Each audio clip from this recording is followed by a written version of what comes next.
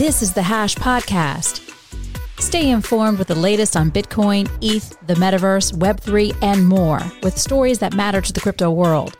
All on the Hash for your ears. You're listening to the CoinDesk Podcast Network.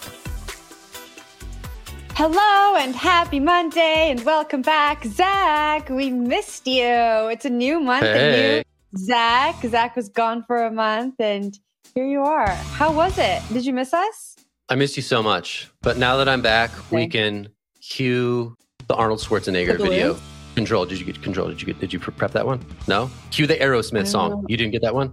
We have Dang balloons. It. Control. I mean, Zach, come on. I'll have to sing it by myself. I know it's been a month, yeah. but the balloons Thank you for the are all we're balloons. The capable balloons are of. lovely. Control. Thank you for the balloons.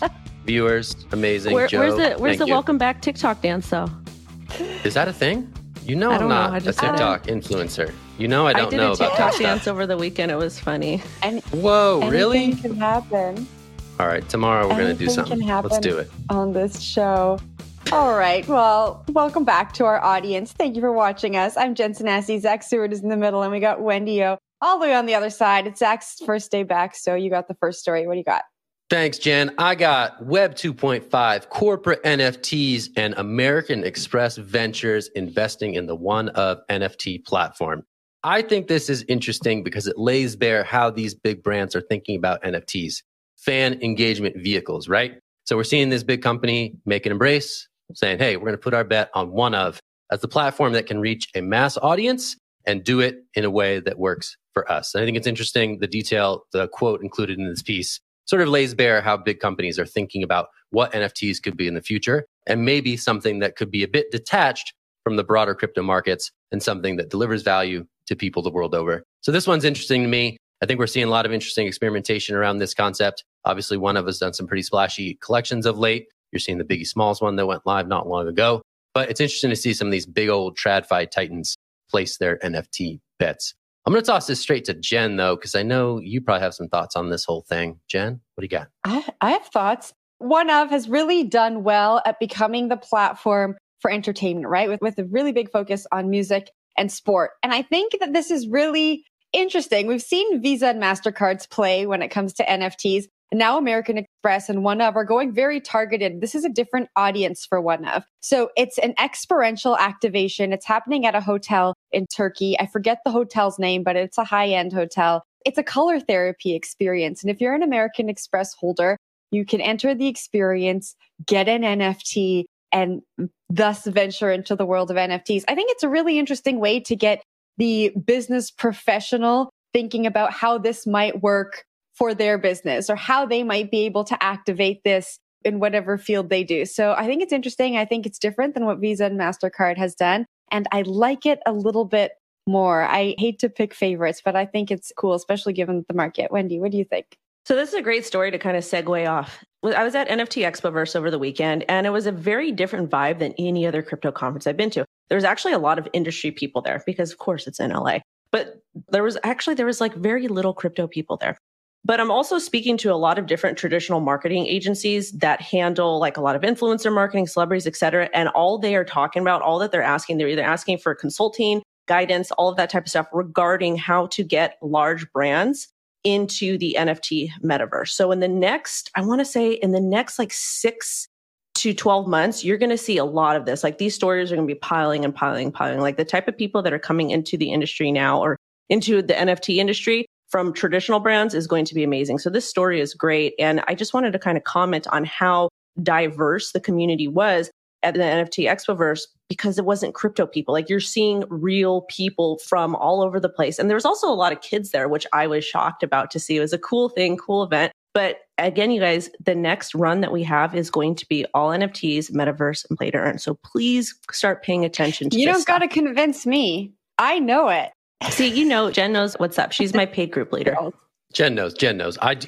Longtime viewers of the show know I hate it when words get lumped together to describe things in crypto, but I think this is a good lumping of words. The NFT and metaverse impulse that's driving these big ticket investments is the same. It's about reaching the next generation of online consumers for these big old brands. Wendy, you're absolutely right. This is a more diverse sampling of the real world than the crypto audience has traditionally seen, right? NFT crowd is attached to culture, right? Culture sticks around in good times and bad. Culture delivers sort of meaningful experiences to people that is detached from the realities of price go down. So I think that NFTs attracting that crowd, that's a huge feature of this aspect of the crypto economy, because that does have that sort of built-in stickiness that isn't just about price go up, price go down. But back to you, Wendy. Another thing that I want to comment from this story, I understood that if you're an American Express holder, you go to this event, you get a free NFT. So when we start to see these big brands give NFTs for free, I think it's also going to help remove the stigma that NFTs are pump and dumps and they're scams, et cetera, because you're attending an event, you're getting an NFT, or you're doing something and you're getting one for free. So it's almost like, you remember when you were a little kid and you used to open the cereal box because there was like a little like toy in there or whatever? That's kind of what they're doing marketing wise. So this is a great way to bring a lot of different people from all different backgrounds on boards. Because let's face it, if the value of their NFT goes down that they got for free, who cares? But it could be worth a lot of money in the near future, like a collector's item, like we see with all these nostalgic toys.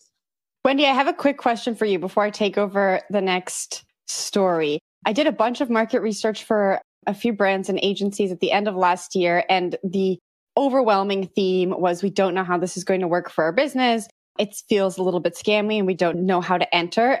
Have you noticed that change, or did you notice that change at the conference you were at recently? Well, I'm noticing it with the brand, well, not the brands, but the companies I'm talking to. I'm talking to a lot of different marketing agencies. We get requests all the time and they basically want consulting. How can we do this? How can we execute with this brand?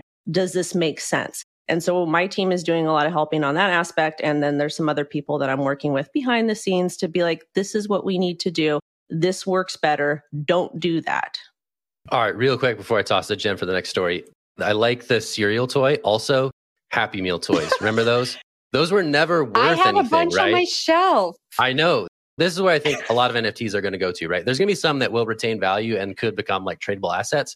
But these corporate NFTs, they're like the Happy Meals toys. Like you've never sold a Happy Meal toy in your life, right? But it brought you that joy in that moment. And it may be on your shelf now, 20 years later. And I think that is something that is of value to some of these big brands. But even if it doesn't have tradable value. Yeah. One last thought before we move on. Swear we're going to move on after this.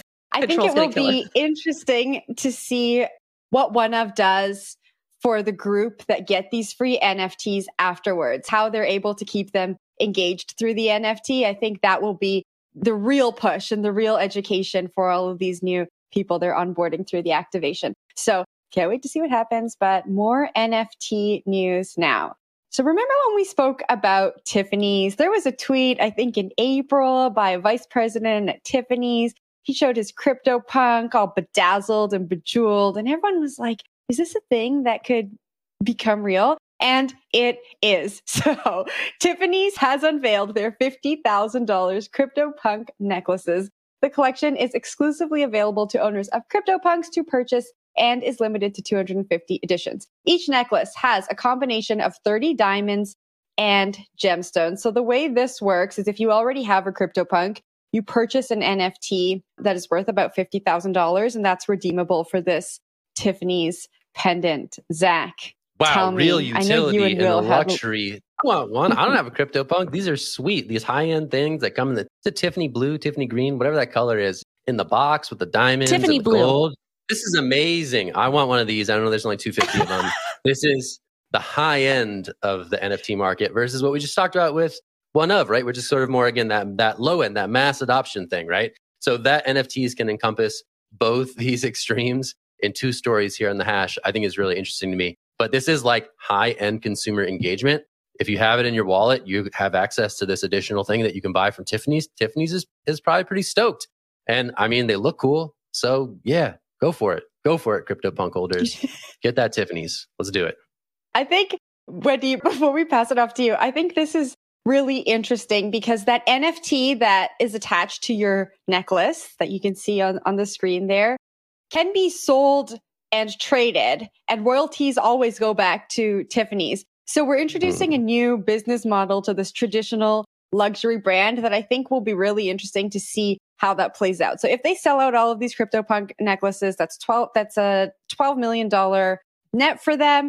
And then if people start selling their necklaces because, hey, they don't want these anymore, or they want to sell those NFTs, royalties for Tiffany. So I think that's pretty interesting. Wendy? So I've got a couple things to talk about this. So my aunt, when she worked in traditional finance, like way back when in the 40s and 50s, and she worked for Chemical Bank for about 25 years before they forced her to retire because she got old. But one of the things they gave her a Tiffany's watch for 25 years of service. And that watch is still in my family because it's a really, really big deal. A brand like Tiffany's getting involved with NFTs, getting involved with the punks, and then creating these custom pieces, I think is absolutely amazing. Because let's face it, if you have a piece of Tiffany's jewelry, are you really going to sell it for the most part? Are you going to hand it down to your family members? Me personally, I've got a bunch of Tiffany's jewelry when I was like 18, 19 years old, whatever, all that funny little silver stuff. I still have it. I'm going to pass it down to my daughter because it is Tiffany's. And I think because you actually have the Tiffany's name behind this, it might be a cool thing to kind of pass down to your kids. And I do see a lot of specific NFT holders that will get custom jewelry for their NFT that they have, whether it's a punk, whether it's an ape, et cetera. So I think this is a brilliant idea and it's a great brand recognition for Tiffany's. Zach? Guys, I just did some Googling. I was like, Tiffany's parent company, and it's Louis Vuitton, LVMH. And they are actually pretty smart about Web3. They have a venture arm that just brought on a former crypto VC person of prominence. They've done a couple of experiments in the past around crypto and Web3. So credit to whoever has their ear in terms of advising their crypto adventures, because I think this one makes a lot of sense, is interesting, is NFT utility, right? It's kind of weird to think of it as NFT utility, but that's what this is. They know in which wallets these punks reside. They're able to make, those keys available to them should those wallets want to purchase these additional tchotchkes. And I think that's a great additional business model that they're rolling into the fold, right? In the luxury brand space, we've seen all sorts of big luxury watchmakers, jewelry makers start to dabble in crypto. And I think it's really interesting to see that, again, at the forefront of sort of that cultural push is some of these big brands, the Gucci's, the LVMH, the Breitlings doing NFT watch verification, all sorts of stuff that's being toyed with here in the upper echelons of NFT utility. Interesting to me. I like that it's called NFTIF. It's cute play on words. I like it. I know. LVMH, come on, really great with the marketing. They also teamed up, Zach, I don't know if you remember, with Beeple for that game they launched where you could go off and learn about Louis Vuitton history and collect NFTs. So yeah, I think LVMH is doing it right. But enough of all of the fun NFT stuff. We have some legal stuff to talk about. We sure do. Sure do. So Binance is in the media again, but it's not for a good thing. So according to this article over here, Binance compliance officer, KYC cost exchange billions in revenue. So basically there was a story that was ran by, is it Reuters or Reuters? I can never pronounce this properly. Reuters. It's Reuters. It's Reuters. It's Reuters. It's Reuters to control tell you. But anyways, they got negative comments from Reuters about approximately there was $780 million in payments sent from this illicit organization to another illicit organization. And Binance compliance team is now led by two all-stars, Tyson Gambrian and Matthew Price. And they both played a role in taking down some really, really bad guys. This article is about Binance team members saying that Binance's KYC mechanism is better or just as good as other leading crypto exchanges. Price is important and the story is important, but really the most important piece to me is the privacy aspect, because one of the issues that they're having is even though Binance requires really heavy KYC and they will automatically block you if you're from a region that's not supported, but people can use VPNs to utilize Binance. And they're having a hard time deciding how do we know if somebody's using a VPN? Is it, it's legal, so we can't tell them no. But utilizing a VPN not only protects you, makes things a little bit more private for you. I use VPNs all the time. But at the same time, they're having trouble not allowing people with VPNs to use a platform because it is still legal. And I don't know about you guys, but VPNs are important to me. And I kind of want to get everybody's take on this story and how Binance could potentially, what are they supposed to do if people are using VPNs? Yeah, VPNs were a big kind of chunk of that story. And just like you, Wendy, I think VPNs are really important for internet privacy, especially when you're working in the industry that we work in. But an interesting tidbit for me was one of the people quoted in the article said, VPN was never something that stopped me from identifying someone. And so correct me if I'm wrong, but the way I read it was that, yes, the lawmakers are making a big deal out of people using VPNs and they're making it a sticking point. But people who work in the legal department at Binance are saying VPNs have never actually stopped us. We have ways of finding out who you are. Zach, I don't know if you have any more clarity. Is that also how you read it? I read this story and was just enthralled. I was entertained. Who knew that compliance guys could be so spicy? This story rules. This story is super fun. Everyone should read it. It's like them just gabbing about stuff. Credit to whoever made this story happen. Oliver, hats off to you, sir. Whatever sort of brokering took place behind the scenes, it's really fantastic to see this get out there. I think it's really interesting that these problems remain thorny, right? This is a pseudonymous by design system. Crypto is. It's not supposed to map on to national territories and or regulations. And yet the apparatus and the effort that goes in to making sure that it can work in a compliant and regulated fashion is extensive and costs a lot, right? So I think what you see here is actually a little bit a peek behind the curtain of what's going on in some of these big companies who are fighting to stay compliant within the letter of the law so that they can keep going as a business, because it's scary for these companies to get smacked down by regulators the world over and face big ticket fines for not complying with the rules of the road. So this story, I think, to me is like probably the spiciest compliance story you're ever going to read. So Joe, check it out. It's a really good interview. And yeah, there's some good stuff in there. But Wendy, I'm tossing it to you. I think the last part of the article is probably the best, because they talked about why does Binance have no physical headquarters? And they're basically like, we're not going to disclose where our main headquarters is. We don't have one. And I mean, that's kind of been the story with Binance for quite some time is, do they have headquarters? Where is it? Why aren't they disclosing it?